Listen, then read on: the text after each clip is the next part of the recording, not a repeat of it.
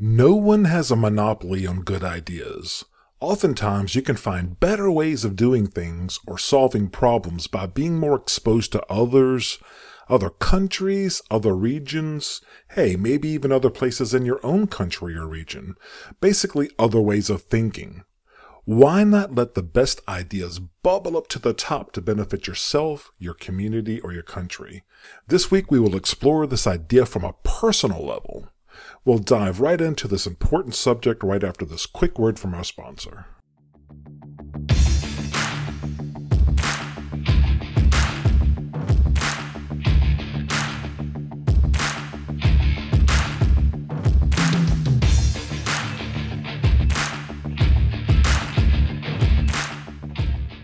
Hey guys, Ashley here. Are you having trouble meeting the right girl? Are you struggling due to lack of confidence, not knowing what to say, or not having a plan? Are you tired of being told to act confident around women without being told how? If so, I'd like to introduce you to the Gentleman's Guide to Flirting book from David Sharp. If you are afraid to approach women in public, this book is for you. If you aren't having success meeting women on dating websites or apps, this book is for you. If you're having trouble connecting with women on dates, this book is for you. The Gentleman's Guide to Flirting has loads of modern, field-tested, and ready-to-use examples to help you confidently approach women and meet great women either in person or online. It also has practical, real-world advice to help you truly get the most out of the dating process. And it has thoughtful, practical advice for cultivating and sustaining your relationships for the long term. It's got it all, and you're going to love it. The book's website is gentlemansguidetoflirting.com. That's gentlemansguidetoflirting.com. You can go to gentlemansguidetoflirting.com and click the Buy Now button, or just search for Gentleman's Guide to Flirting by David Sharp on Amazon.com or anywhere else you buy your favorite books or ebooks, and start changing your life now. Hello there. Welcome to episode 87 of the Gentleman's Guide to Excellence podcast. I am David, the author of the book of the same name, Gentleman's Guide to Excellence, as well as my first book, The Gentleman's Guide to Flirting, both available on Amazon.com and everywhere else you find your favorite books or ebooks worldwide. So, the subject of this week's podcast is based on my general philosophy of I like letting the best ideas win. And if I'm being honest with you, as I always try to be, far too often the best ideas for me simply don't originate in my own head.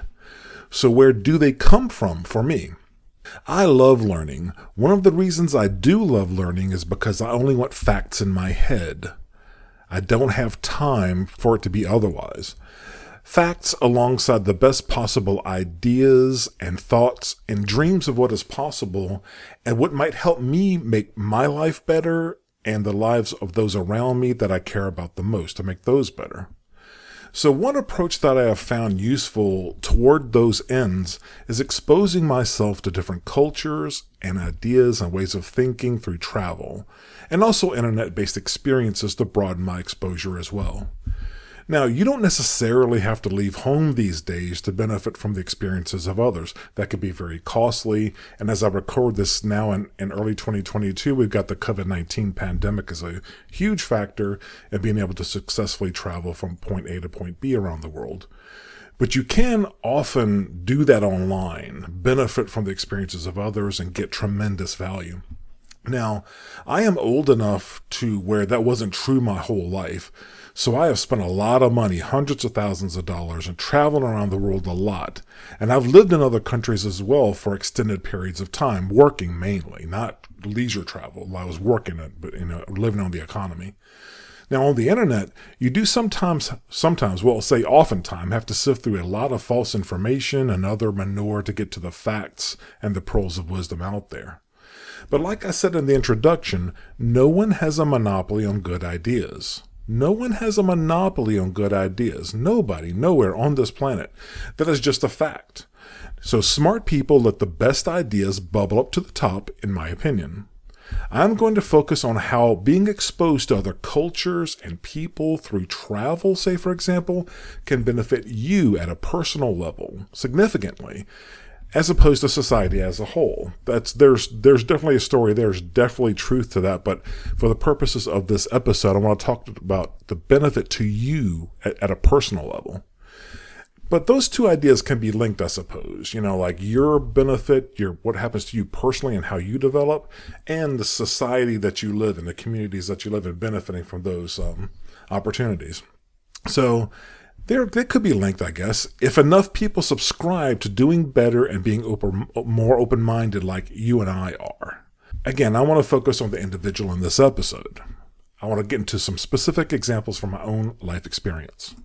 Example number 1, the first thing that comes to mind on the subject is my experience in Japan. I lived there for 3 years, starting when I was around 20 years old, I think it was. Well, that was my first time being out of the United States, and I was like super happy to be anywhere overseas. That had always been a kind of like a dream of mine. And I bought for use on my days off, I bought a little cheap car. I was like really poor when I was in Japan working, but I bought a cheap car so I could have a little bit of mobility and take a look around the country on my days off. I had 2 days off. I was off Saturday and Sunday. So what I would do would be, and this probably sounds insane and really stupid, like a waste of time, but hey, I was 20 years old and I don't know. I wouldn't even have a map. I would get in my car and I would drive out, find a road, and just turn in a certain direction and just keep going straight for quite a long time until I looked around and said, this is interesting. I'd park my car and get out and I would take a look around. And I saw a lot of Japan that way. Japan's not a small country, but if you have a car, you can get around, not too bad, as long as you're not in one of the super crowded cities. I lived not too far outside of Tokyo. So I could, without too much trouble, get into the countryside and see all kinds of cool stuff. In fact, just think about the entirety of that entire 3-year experience. I owe some people major payback and thanks for all the help that I got over that time. I am very much indebted on that front because I got lost a lot and I needed a lot of help. That was very intentional on my part. I wanted to get lost and I wanted to see things I'd never seen before in my life. To the credit of the Japanese people, the typical person on the street, a lot of people helped me in my life traveling in general, but especially in Japan. When I was lost, I needed help of all types, like I said. And I'm always looking for an opportunity to try to return the favor to them or someone else because the account balance is pretty lopsided in my favor. So my first point there is in Japan, I got to see, and I was so impressed by how helpful people can be on the street. That's true in a lot of places. I've had people help me all over the world, but I've never seen such a high percentage of folks who were just ready at the drop of a hat, just like eager. They were all around you who wanted to help. They may have known some English. They could tell. I mean, obviously I was a foreigner and I was looking lost, and I have no shame or not shy at all about asking for help or asking questions or anything if there's something I wanted to do. But that was the first thing. I was just so impressed about how people were helpful on the street. And it's something that I've incorporated in my own life. I'm also very eager to help anybody, really. And it may be almost to a fault, but that's something I think I picked up when I was in my 20, 21, 22 years old in Japan. It's something I really liked, and I incorporated that into my personality, I guess. So I saw like lots and lots of other small things that I liked about Japanese culture doing that, like traveling around, getting lost. As long as I could get back within 2 days and not miss work, I was totally fine. I really liked how the Japanese respected other people and were so very polite, like genuinely polite in their dealings with others. I mean, everybody, not just people that they knew, not just bosses and stuff. They were very extremely polite and considerate.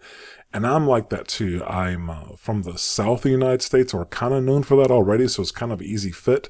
But I really liked how polite people were, and I think that leaves a trail of good feelings and respect as you make your way throughout your day, and I really think that's a great idea, no matter what.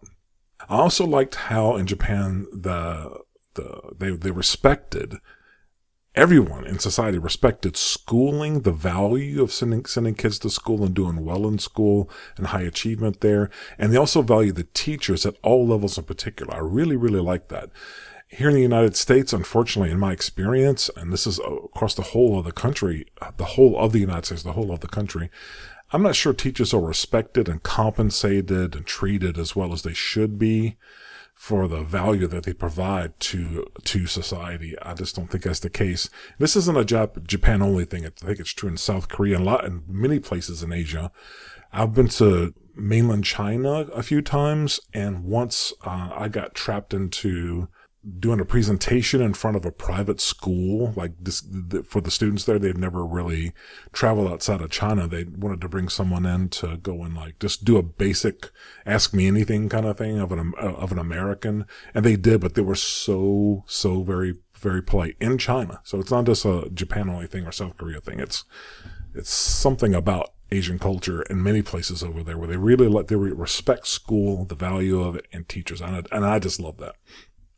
I also like, speaking of young children, I also like how respectful young children are taught to be to their elders and neighbors and just people on the street. And that included me when I had driven so far out into the countryside where there were no other foreigners around for miles, and maybe the children never seen someone like me. They may have stared at me because I guess I looked like a monster or something, like tall, freaking monster looking thing. But they were very, very, very, very nice. And I really liked that. I also liked how the streets and neighborhoods were kept meticulously clean, whether you were in a big city or the smallest village. I liked how the people, generally speaking, didn't throw trash on the ground, and they respected the neighborhood. They respected the place they live. And I like that. I like that way of thinking. I don't believe in throwing trash on the ground and making a mess, because I think it messes with my morality when I see a place piled high with trash and blight and broken windows and stuff. I don't like to see that. It makes me feel better about my community and my neighbors when everything is crisp and tight and clean. Speaking of things being clean, I liked how the trains and public transportation and taxis were clean and respected. People didn't abuse them. They didn't get drunk and throw up, didn't disrespect the drivers or anything. I just liked all of that. So basically, you can see it was a big old love fest for my 3 years there in Japan. It wasn't just because I was just young and stupid, and it was my first time living and working overseas or traveling overseas at all. There's just so much to like there, and I think that's true of a lot of Asia. All the things I just said. So the next place that comes to mind, number 2, is Saudi Arabia. Believe it or not, a while back, I lived and worked in a city in Saudi Arabia called Jeddah, Jeddah. It's a city on the west coast on the Red Sea of Saudi Arabia. Why was I there? I was training Royal Saudi Air Force personnel. That was a whole different time of my life, and I don't do that type of work anymore, but that's part of my history, and that's why I was there. So I was there as a contractor doing that, training the Royal Saudi Air Force, the military people there. Anyway, while I was there, I was impressed by the low crime rate. Even in the bustling city centers away from Riyadh. Riyadh's the capital of Saudi Arabia, and it's where the most members of the royal family live. It's where the religious police are. And as you get further away in Saudi Arabia, there's villages and stuff and other cities that aren't quite as locked down and rigid and conservative as Riyadh. But Saudi Arabia is a very strict Islamic country, make no mistake. But in my experience, that isn't and wasn't a bad thing. Now, there can be brutal punishments for smaller crimes, and that's a massive deterrent for a lot of street crime that you may have a problem with in your own countries and where you live. And that's true in the United States too. It's very, very true. And it's getting worse in some areas, but that's off topic. In Saudi Arabia, it is just different, but the place is loaded with good people everywhere. Very high quality people everywhere. Men and women and children. And it has bitterly disappointed me to see us become considered enemies. I'm talking about the United States versus various countries in the Middle East due to recent terrorist attacks and all the ugliness of the wars, all the god-awfulness of that.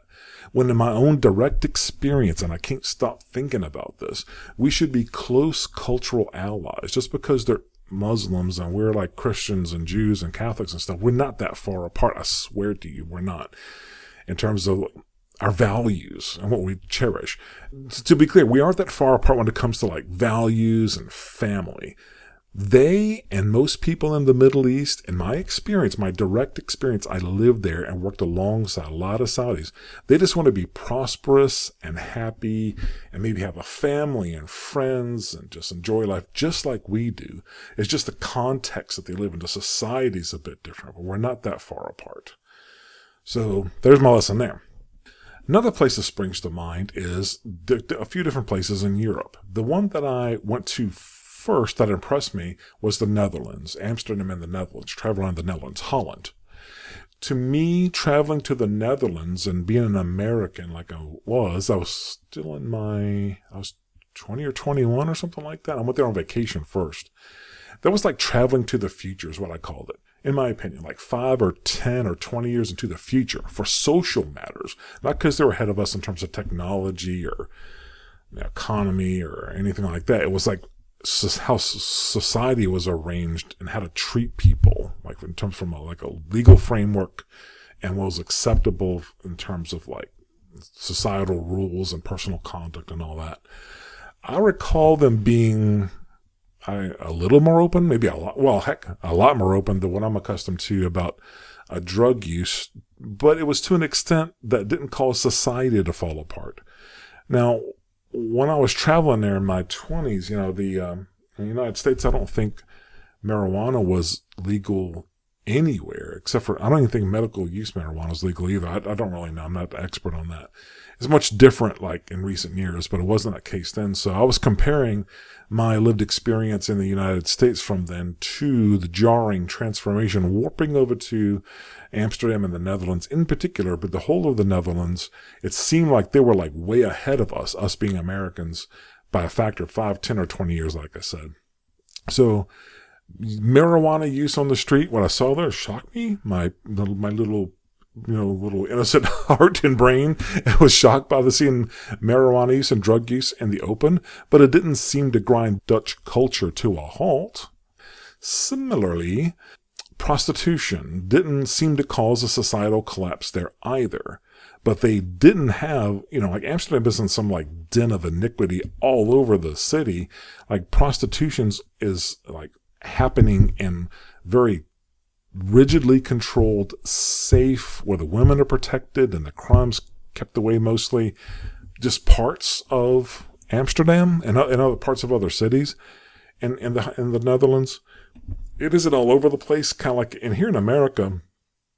It's like prostitution and the drug trade were illegal in almost everywhere. So that we are not going to, just because you make it illegal doesn't mean it goes away. It just means there's like a shitload of abuse, right? The women are being like forced into prostitution and traffic and all that evilness that's accompanying that. That kind of goes away when you legalize it to an extent, but tightly control and tax it.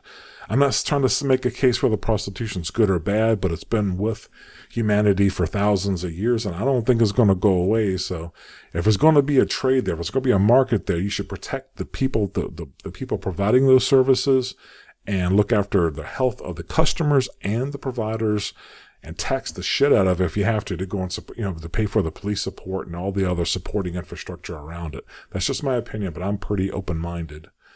Now there were druggies near the city centers, though. I did see that. It wasn't like you legalize drug use and all of a sudden you don't have any like junkies fucking stinking on the street or something and panhandling and all that. They did have that problem, and we definitely have that problem here in America. I don't know what the solution is on that one, but I just want to go and point out in certain parts of Europe around those 2 points, like drug use and prostitution. Again, like I said, where it's like look in the future a little bit. They seem like intelligent compromises. Maybe not everyone in those countries, like the Netherlands and Germany, where they got prostitution allowed in some cities to a large extent. I'm sure not everybody agrees with that. Like the conservative types might not agree with that, but it seems like a very reasonable compromise when you cannot totally eliminate the trade, and you got to provide for it in some kind of way that's fair to all the parties involved. All right, anyway, that was number 2.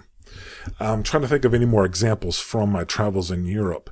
One thing that stands out, I'm just going to group some countries together here. Sweden, Denmark, and Northern Europe in general, I was interested in the social programs. Like, you hear a lot about socialism and the good points and bad points of that, depending on where you fall on a political spectrum. But that was a good place to go see how some things worked in practice. And the things that stood out to me were the social programs seemed to be healthy, at least in those countries like Sweden and Denmark. They seemed to be. I didn't live there. I just visited there, but I paid very careful attention. And I also liked that they seemed to be kind of proud as a people that, like, the cashier, like, ringing you up in the grocery store, selling you a coffee or like a pastry or something, they made an actual living wage. Like, at the time I was there, I would say they would make like 20, 25 or 30,000 US dollars. It's not a lot of money, especially when you live in an expensive ass place like Copenhagen, Denmark, or anywhere in Sweden. But they found a way to go and get by, and at least they're not living like in abject poverty. Now, the downside of that, it was very common to hear about like the crushingly heavy taxation of the population to support all the social programs and to make sure everyone was living some kind of, at some acceptable level.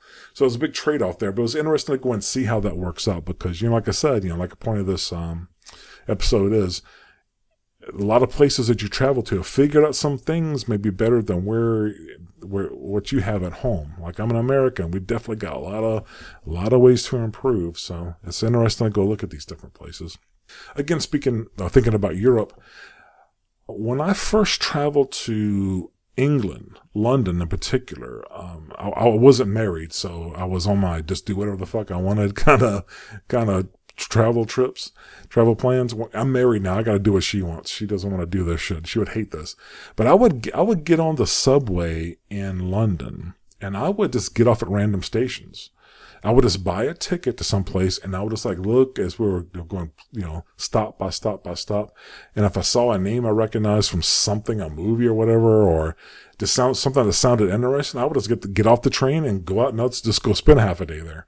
I had plenty of time. I think when I was over there, I had like a month off from working. So I had plenty of time to go goof off. And I learned a lot that way. It's the same way like I did in Japan, just driving out in the countryside.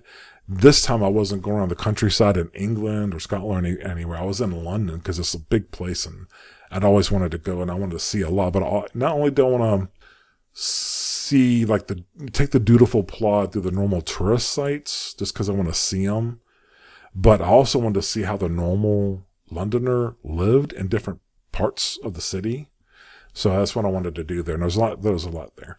I think about in general, across all of Europe, I just want to note that you can see some especially these days, like now, you can see some very creative and helpful uses of technology across the world, but in particular in Europe and in the more developed countries in Asia like Japan and South Korea. Another thing I noticed, especially in Europe, is, I'm sorry to say this, but I love food. Finding new food and ways of thinking that may benefit you in general. But on the food point, one thing that as I was pondering what to talk about in this podcast, I remember one day I was like walking around Amsterdam, I was hungry, and there was like all kinds of street food and stuff to eat, but I ordered some French fries because I was just hungry. I don't know. But they gave me some French fries in like a cone, and they put a bunch of fucking mayonnaise on it, and I thought that sounded gross. Having my cone of French fries just drenched in mayonnaise there on the street. But it turned out it was great. I tried it and it was great. Also, that's where I learned that I loved shawarma. I call it street meat, but I love shawarma. If that's where you get the big like spool of meat on a spindle cooking, and they scrape some off into the plate and maybe give you some French fries with some mayonnaise on it, baby, and you chow down on that. Anyway, you can try all kinds of different food. I've learned all kinds of stuff that I liked in Italy and France, and just all kinds of good experiences there. And you don't have to go spend a ton of money to do that either. I learned a lot more about food after I got married. I had to go take my wife back through the same places in Europe and Asia that I'd already been because she wanted to go travel everywhere. So I've pretty much been everywhere twice, but for that reason. But when I travel with somebody else, I could go into restaurants, not by myself, at least have somebody with me and I can go have a much better experience there. So. I know this episode was supposed to be focused on, and it is focused on like benefiting you personally, but I do want to point out that Some places do better with voting in elections than we do here in the United States. And I'm not trying to have a U.S. focus here, but that's where I live. But there's some places that do better with voting and how they handle politics than we do as Americans. We kind of are failing at that. So maybe we can just take a look at who's got the best solution there, just like just follow the general philosophy that I'm espousing in this episode, like letting the best ideas bubble to the top, right? So in general, all over the world, I have come to believe people are basically good. That is probably the biggest lesson I've learned, is there is no, I bet you if I was in North Korea, I could find a reason to like North Korean people, like 90% of them. That's just my experience. No matter where I go in the world, I believe the vast majority of people are good. Now, there are some chunk of them that are criminals and pieces of shit, just like here in the United States. And I'm sure it's a situation in your country too. Not everybody's good, but a lot of people are. And it doesn't matter the religion they have. It doesn't matter the ethnicity. The people just want to be happy. They want to be safe. They want their families to be safe and prosperous. And maybe they want to have a family and children just like you and me, just like we do. And again, sure, there are bad people all over, but there are a heck of a lot of good people all around us, all over the world, all the time. And I really recommend investing some time learning on what they have to teach to make benefit you for your situation. Speaking for myself, I certainly have benefited from some of those lessons. And I'm sure a lot of that has crept into the podcast episodes I put out and my books. And I can tell you my learning journey continues every single day. All right, that's all I have for you today. Let's get after it out there, and I'll see you next week.